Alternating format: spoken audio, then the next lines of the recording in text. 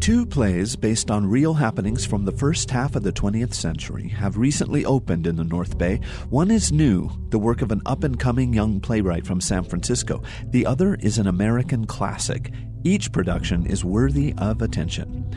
At 6th Street Playhouse in Santa Rosa, Lauren Gunderson's enthralling and lovely Silent Sky tells the story of Henrietta Swan Leavitt, a pioneering astronomer whose passion for the stars put her at odds with her devout sister and the male-dominated scientific community within which she worked at Harvard University.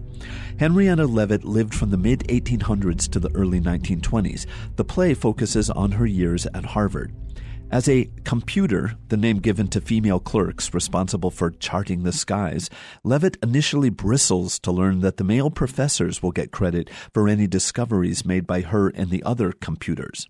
Eventually, despite the confusing attentions of her male supervisor, Peter, Leavitt defies authority in studying a star pattern that might actually contain a clue to the size and scope of the universe. As Henrietta, Jessica Headington is wonderful, a blend of the smart and the sweet. Juliette Noonan plays her sister Margaret, and an effectively stiff and quirky Devin McConnell plays Peter. As the two other computers, Wilhelmina and Annie, Laura J. Davies and Maureen Stutter are a hoot. Directed with affection and humor by Lenny Dean, Gunderson's prose is lean, inventive, and captivating, turning the language of science into the stuff of pure poetry. The pace slacks in Act 2 a bit, and there are a few moments throughout when the emotion feels forced rather than natural, but on the whole, Silent Sky is a thing of beauty, as luminous as the stars its heroine longed so deeply to understand. Moving on to Healdsburg and Arthur Miller's All My Sons, the legendary playwright's first official critical hit. It's not an easy show to pull off, but Miller's ingeniously unfolding post-World War II drama gets a solid, emotionally truthful production courtesy of director Carl Hamilton and the Raven Players. The story is based on an actual event that took place during and after the war. Aging manufacturer Joe Keller, played quite well by Steve Thorpe, lost his youngest son, Larry, in the war. But because the body was never recovered, his wife Kate, an appealingly raw Rebecca Allington, still believes he's alive. When Joe's other son, Chris, Jeremy Boucher, who is excellent, reveals that he plans to marry Anne, Angela Squire, who was once engaged to Larry, the stage is set for a family conflict with far more at stake than anyone knows.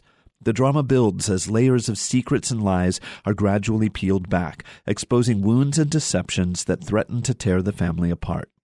Though less popular than Miller's Death of a Salesman and The Crucible, All My Sons stands as one of the playwright's most accessible and affecting stories. The Raven production is flawed slightly by casting that puts certain actors in roles too young or too old for them, but with Hamilton's fine direction, an impressive set by Darius Hamilton with some equally impressive light design by Robin DeLuca, along with the generally outstanding acting of the cast, it all adds up to a rich and deeply powerful experience with an emotional impact that does not soon fade away. Silent Sky runs Thursday through Sunday through April 17th in the studio at 6th Street Playhouse, 6thstreetplayhouse.com. All My Sons runs Friday through Sunday through April 24th at the Raven Performing Arts Center, raventheater.org. I'm David Templeton, Second Row Center for KRCB. I don't have to explain, not to you. You're my son, my flesh and blood. If I'm guilty, then you're guilty too. Do you understand me? You're guilty too.